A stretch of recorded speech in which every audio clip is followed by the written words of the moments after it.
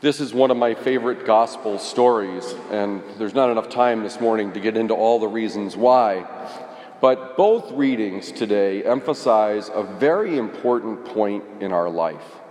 It's particularly important for Dominicans because St. Thomas Aquinas emphasized this so much in his teaching in terms of how we can live the life of faith. And it has to do with grace. Both heroes in a certain period of time are the unlikely heroes.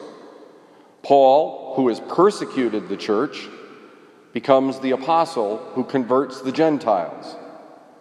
This woman who barges in on what I think Simon would have liked to have been kind of a high-level dinner and probably embarrasses him, becomes the hero of the story because of her great love.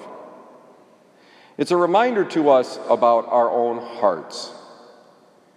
Because the story in the gospel reflects that if we are people of great love, there's room for great forgiveness.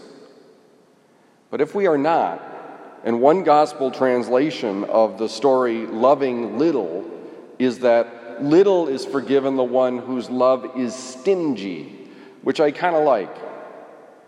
But if our hearts are big, ready to receive the grace of God, we can focus more fully on how to live more in union with the will of God, and we can help others to do the same.